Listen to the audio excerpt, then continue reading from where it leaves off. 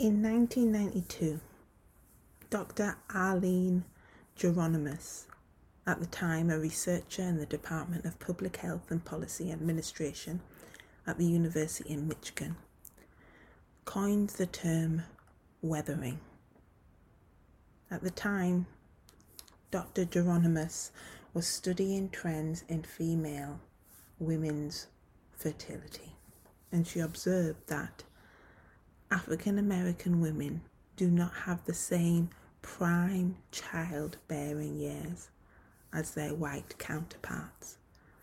Basically, the average white woman is considered to have more fertility, lowest risk of unhealthy pregnancy and neonatal mortality between the ages of 20 and early 30.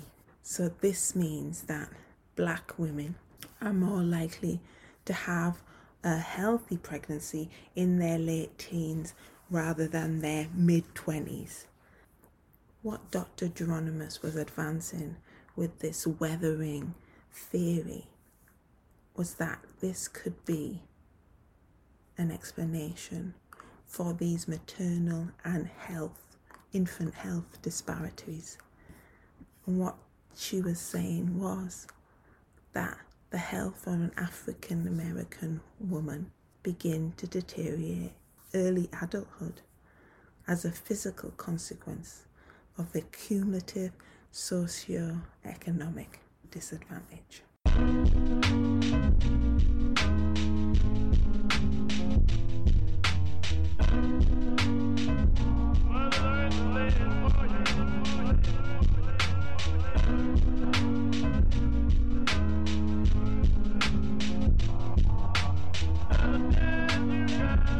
Hello and welcome. Welcome to the Earth, Sea, Love podcast. This podcast is for and about women of colour and our relationship with nature. Hosted by me, Cherie Mack. The Earth, Sea, Love podcast is committed to exploring the experiences of women of colour with Mother Nature.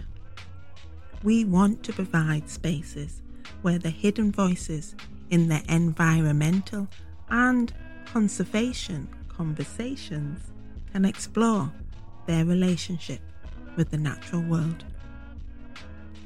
Inspired by our time spent outdoors, we amplify the voices of women of colour, our stories, our conversations, interviews, photography, writing, and artwork. We'll be exploring our legacies, histories, and memories which have had an influence and effect upon how we perceive ourselves within the natural world and within the environmental and climate justice movements. Welcome to the Earth, Sea, Love podcast.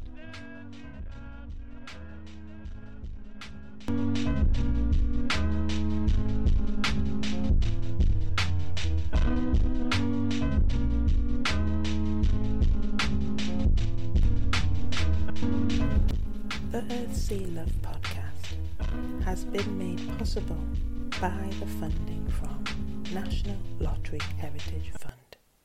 Thank you.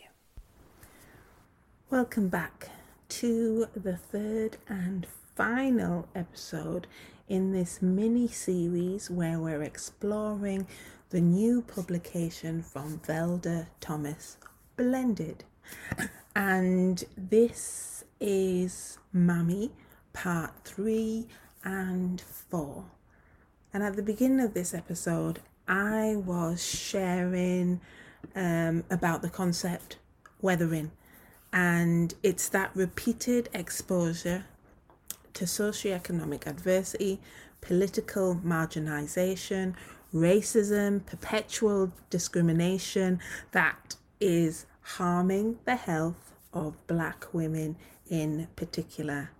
Weathering, and it's something that I've been using for a number of years now to explain the stress that is upon a black woman's body for just being in this world and trying to get through her day-to-day life.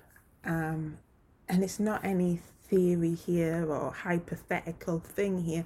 This is reality. Discrimination, racism, marginalization can slowly chip away at our health, causing us to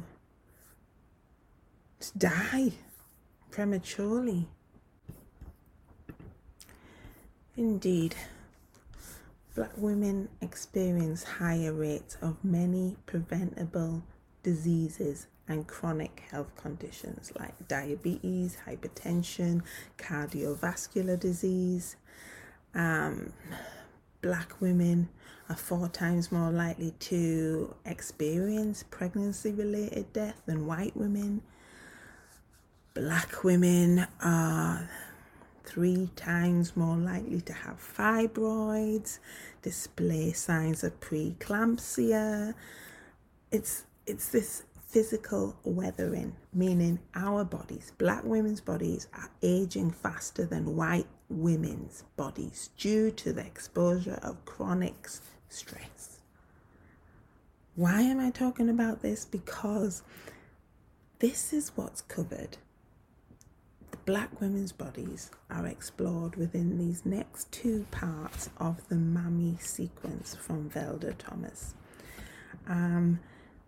And it's a case of looking in detail about what happens to a black woman's body, but how she can heal, can work through this trauma, through becoming more earthbound, having that connection with nature. And as evidence has shown, we can't rely upon the medical services, the health service, when it's been historically shown about medical experimentations upon our bodies, how our bodies have been objectified within the medical profession and society. And it's down to us, individuals, communities, groups, to heal ourselves. There's an acknowledgement of our ancestral wisdom and what's been passed on to us within that healing process. There's also ritual, which is something that's been cropping up a lot for me recently, which we discuss in this episode. But yeah, it's been really good sitting down with Velda and picking things apart and putting them back together within what she has written in this really beautiful book. And I just hope that you've enjoyed these episodes. It's a change for the Earth Sea Love podcast, but I think it just all goes into the mix. So yeah, here's the last section of this mini-series, and thanks for being here. Bye for now.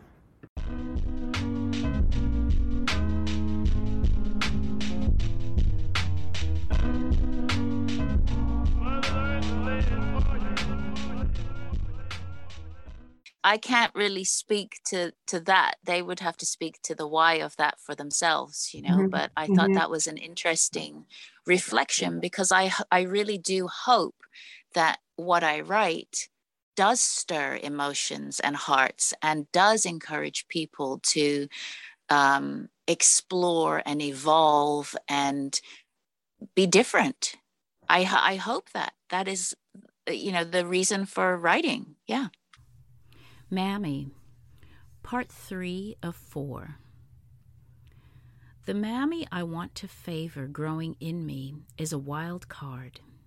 Today, I rename her Elibet. She is primal in ways that are complex, practical, and earthbound. following instinctual somatic responses to key into intuition's messages. Unbothered, unapologetic, and unpredictable. Minding her drama-less business. Original within old forms, seeking no one's approval. Elibet is the boss of her world. She's strong, deep, potent, too intense for some timid souls. She rolls naked on the earth, laughing as she rises with leafy debris embedded in her locks. Playfully inappropriate for reaction's sake. Story does not define Elibet. She is an energy shifter and shape changer, singing her wordless songs to the sun, stars, and moon, giving herself permission to shriek and giggle in private pleasure, landing in the sweet spots of blessed silence to meet her rightful size.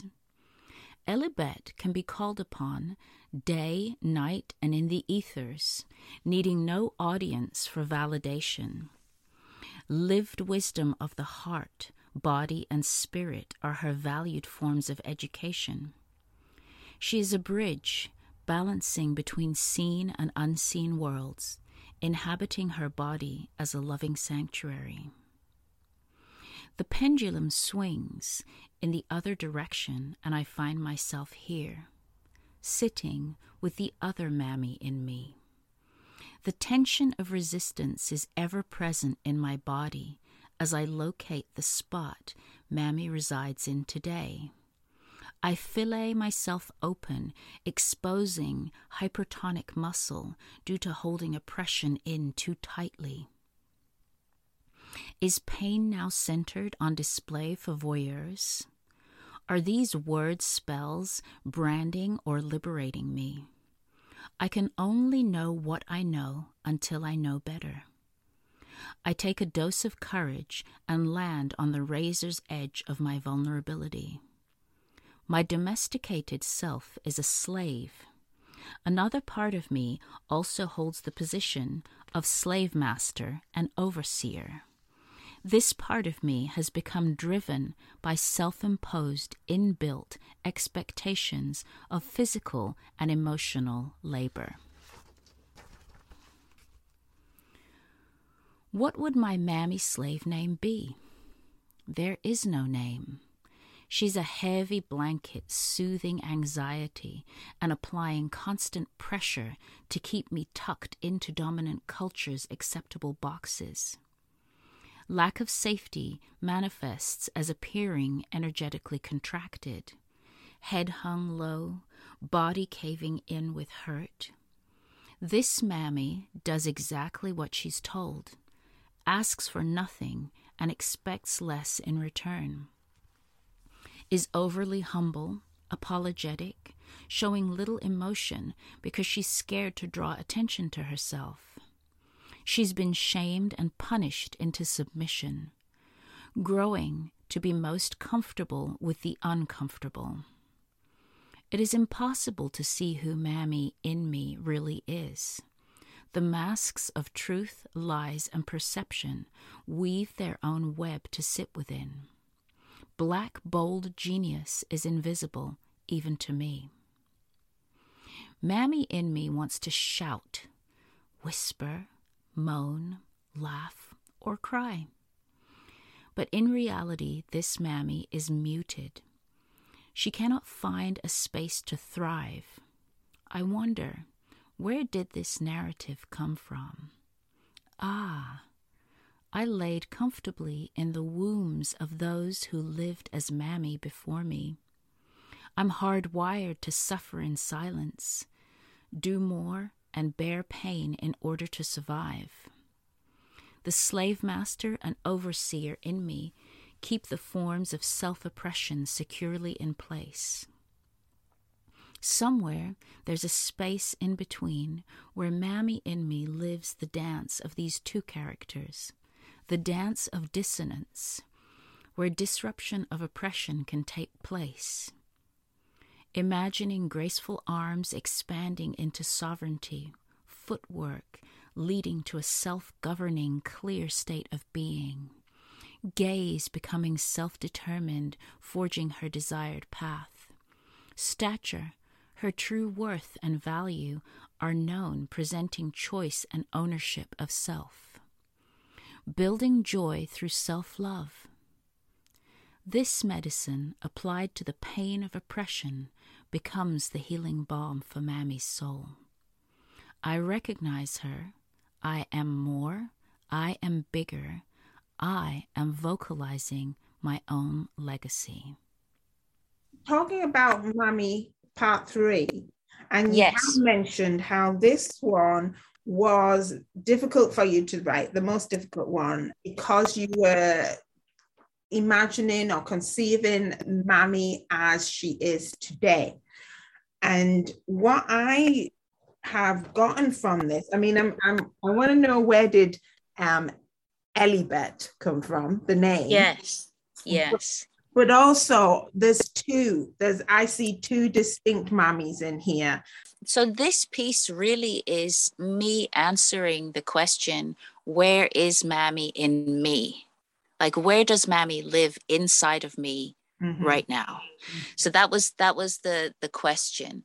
And Elibet is my grandfather's mother was born in Dominica. And when I went back to Dominica, I felt like I had a connection to this woman. So her name actually was Elizabeth, but I call her Elibet. And I feel like she is kind of the other notion in this piece was the contrast between kind of wild and domesticated. Like, you know, the parts of myself that I feel I want to live into more are the wild parts of myself, but I feel myself constantly drawn back towards the domesticated part of myself, the part that is socially acceptable. So it was that dance between those two places. And it was also a question, like, do I start off with the part that is domesticated, or do I start off with the part that is more wild? And I chose to start off with the more wild part, and then go into the more domesticated part of myself, how I identify that. And I think part of that being painful is that I still feel like there must be a place where I can live in both of those worlds. It doesn't have to be so binary all the time.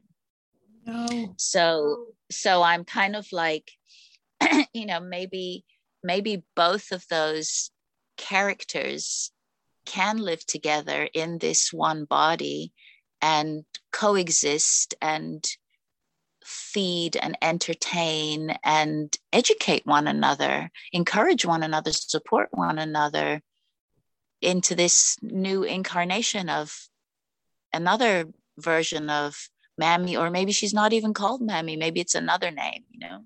Yeah. And it's not that either or, it's and. Yeah, exactly. Yeah. They're both present. Definitely. You mentioned in that about fillet. You said fillet yourself, and for I usually say fillet, but I think that's what I read it was, and also in the idea of I associate that with meat and an object, and then there's also going with that is some medical language in there or terminology that I associate with, you know, those medical experimentations that have been inflicted upon Black and brown bodies in the name of science.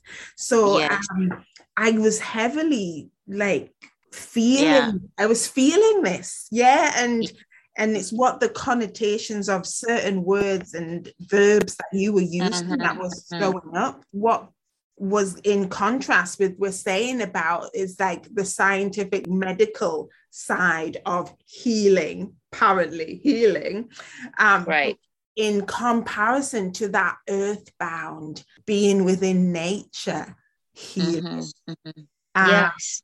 So you mentioned earthbound in there for Ellie Beth. What does an earthbound mean? I feel like it means a comfort with the earth. Ooh. You know, a comfort and a connectedness to the earth that is not forced, but just a way of being with it. You know, whether it's that you're walking barefoot through the forest, or you're laying with your back against a tree, or you're just laying on the grass gazing up at the sky, just a comfort, you know, not this kind of like, ooh, there's bugs, or oh, there's grass in my, you know, like letting go of all of that stuff, because it's all temporary. You know, you can get rid of the grass and the bugs will move. It's not the end of the world, right?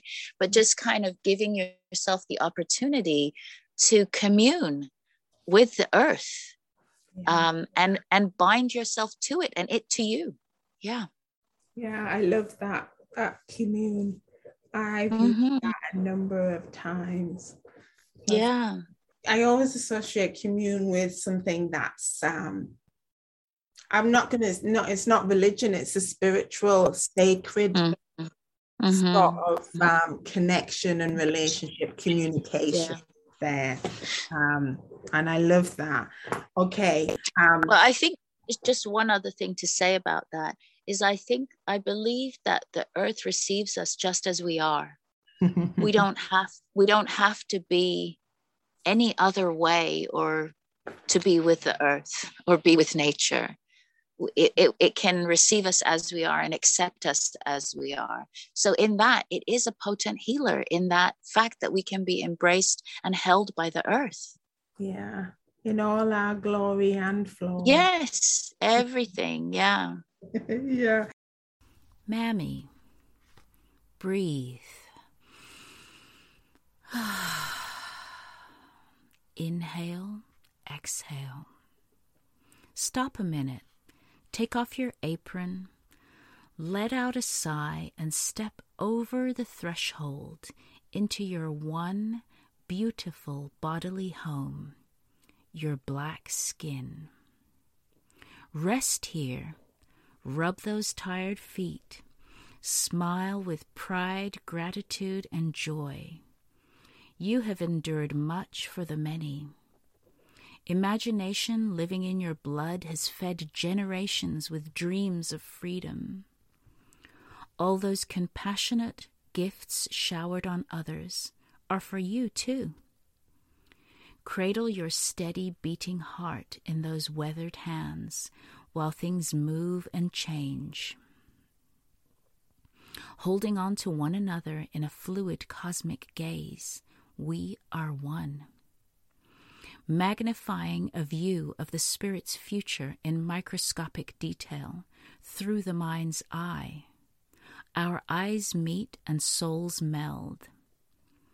In your black pupil, a universe of messages flow through, intended for all who recognize Mammy in their broken souls. Close your eyes. Breathe. Inhale, exhale. Ritual time begins. Brokenness is witnessed by a willingness to rest. Permission is granted to step into pain consciousness together. Carefully blowing centuries of festering suffering away with the smoke of ancient scented herbs. Cauterizing open wounds and applying the long-needed sacred balms of compassion and self-love, before wrapping burdensome injuries with a spider's web of finest courage. Nurturing tea blends in a pot full of values, self-worth, autonomy, and belonging. Tears begin to flow. Joy for life is breaking through a well-built dam for the first time ever. Divinity speaks into Mammy. Please believe these words. I love you. I love everything about you. I love all of you. I'm so sorry this happened to you. You did nothing to deserve being treated as lesser than. I gift you your own forgiveness for your participation. Dip yourself into its cleansing water, washing away any residual shame. Praise to you for all profits paid forward, assisting to ensure humanity's survival. Thank you for existing.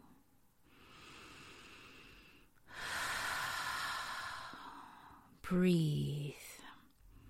Inhale, exhale.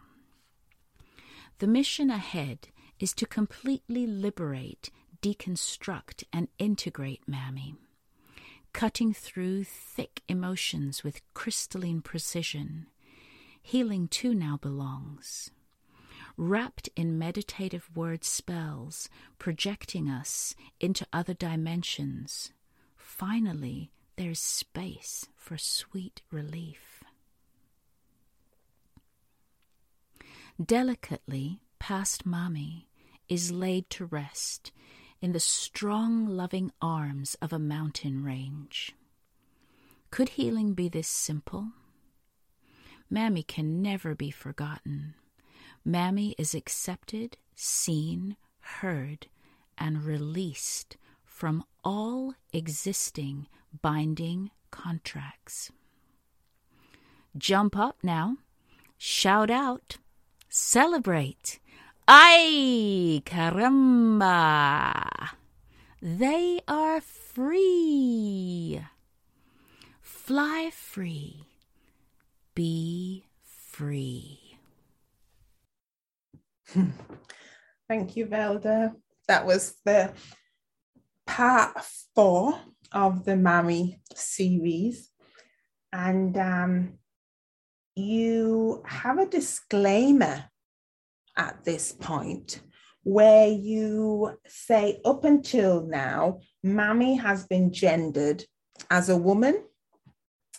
And then into part 4, what we've just heard, you're moving into gender fluidity so that all bodies can find an aspect of the Mammy within.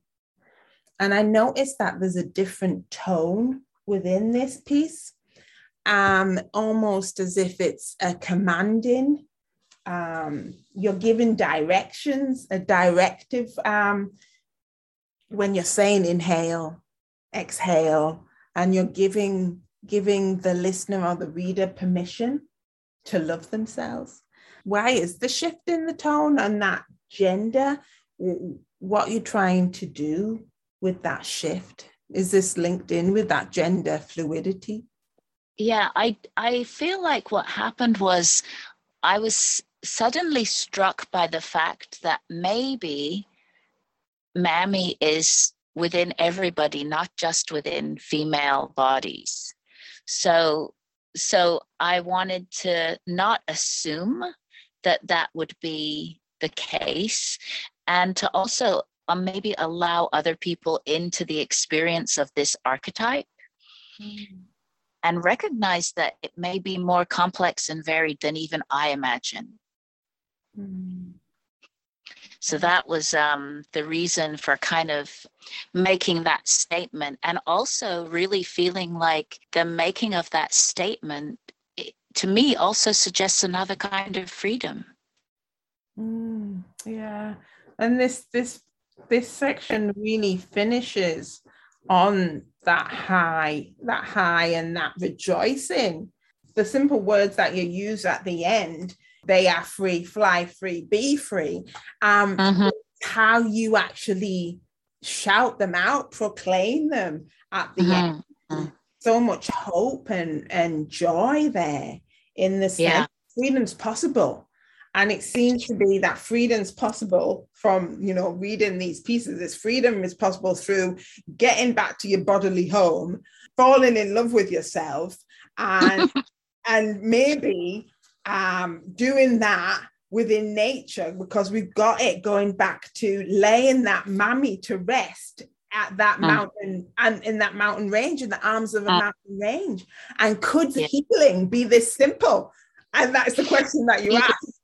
Yeah, exactly. And the other part that I think could be added to that is that the one thing that I really feel is that, you know, my liberation is connected to your and everybody else's liberation. So as long as it's like we have to all do it together, but we also have to all recognize that we're connected to one another in doing it.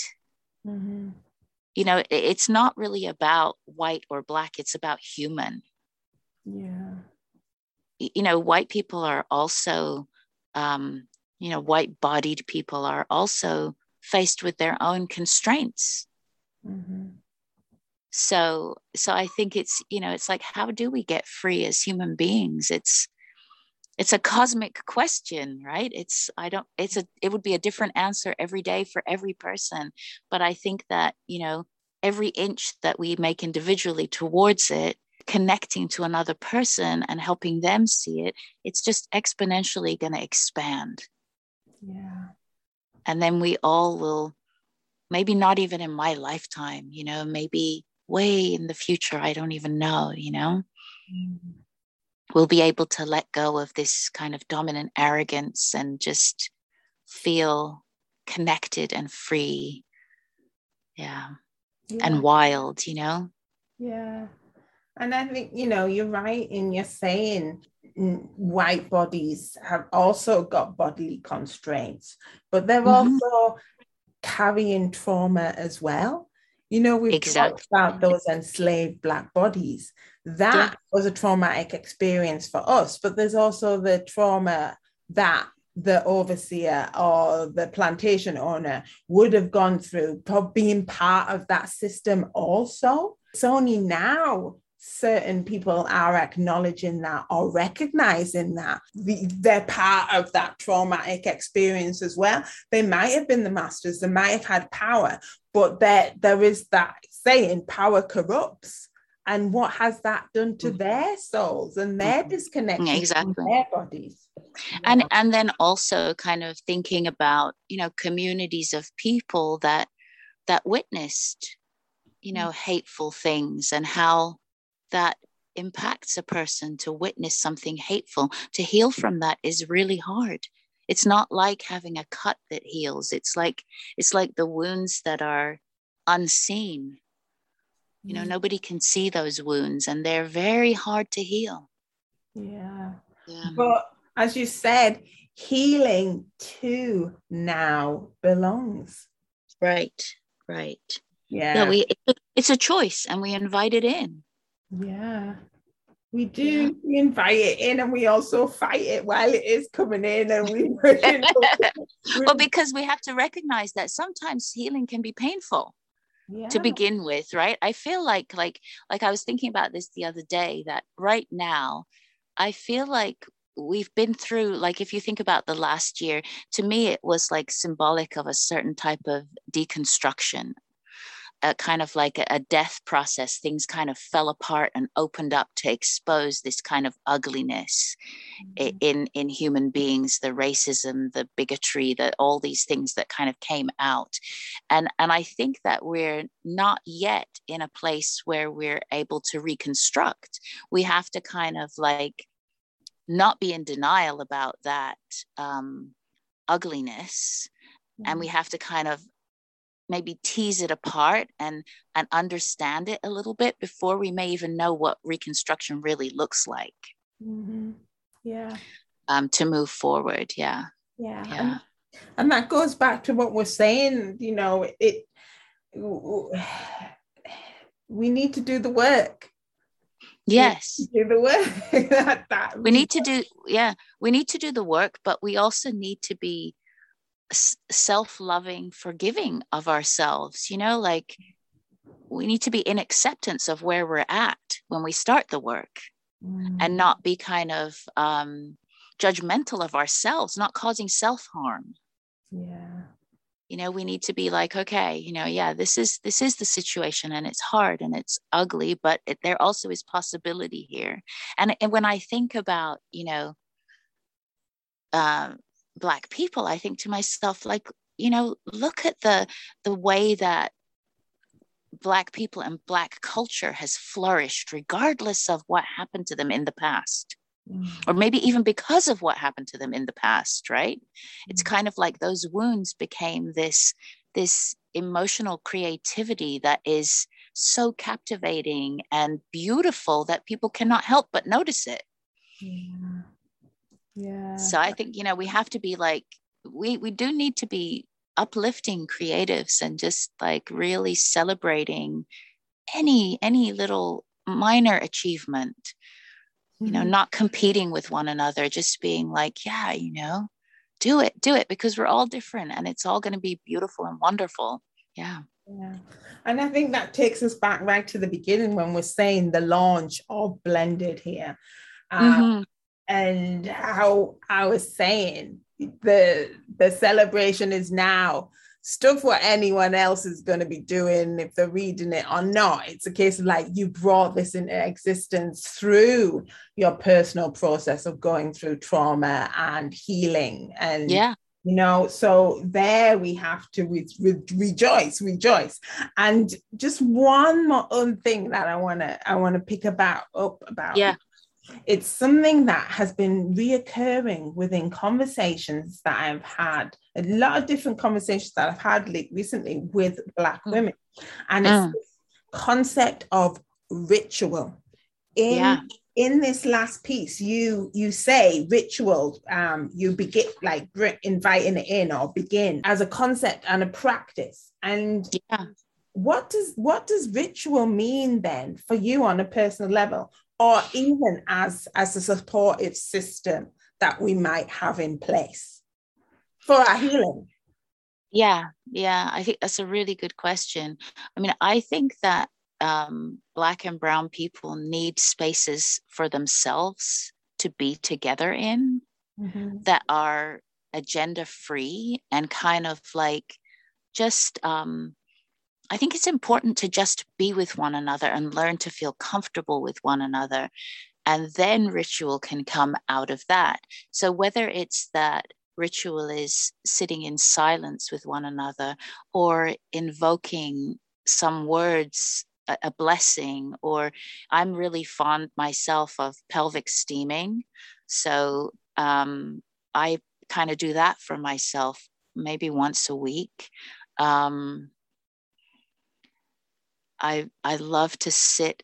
There's something about, being around the salt water, like a baptismal kind of dip, and just kind of inviting the water to cleanse and take things away. I think the elements for me are strong, like using fire, water, air, a good walk on a windy day. Even, lately I've been thinking about the ritual of cooking and how what energy am I putting into this food to nurture myself right now? What kind of things am I doing when I wake up in the morning? Am I full of gratitude, or am I full of urgency for the day ahead? Or, when I go to sleep at night, what kind of dreams am I calling upon to teach me in my unconscious state? Yeah. I think there's so many ways ritual can go, but the main thing I believe right now is that, Black and Brown bodies need to be together, and they need to be free of colonized ideals, and just find our own original way into ritual by feeling into what feels right in the moment and not being afraid to do it, whatever it is. Yeah, I love that. Thank you for that. I've been thinking, and it's probably because I've been putting that term ritual on a pedestal, and not bringing it, not thinking about it or feeling about it within my day-to-day. So when you're saying these examples or what you do, it's like I'm thinking I'm doing that already then. I have rituals in the morning. It's like, okay, I don't wake up with the alarm. I wake up with my body or the light. Yes, And then exactly. and then I like to read in bed maybe before I actually step out. And it's something that Yeah. bring me joy and gratitude at that moment. And then so Yes. I meet my day that so I have rituals, just what you were saying about going to the sea. That's one of my Yeah. rituals. So I'm so pleased that has been Yes. Or cleared up. even buying flowers. I like to, buy yourself a bouquet of flowers. Just, give yourself beauty, adorn yourself, just, yeah, whatever it is, Yeah. whatever it is that brings you pleasure and joy. Velda, I would just like to say that I've experienced a lot of pleasure and joy in this conversation. Oh, thank you. Thank you. Me too.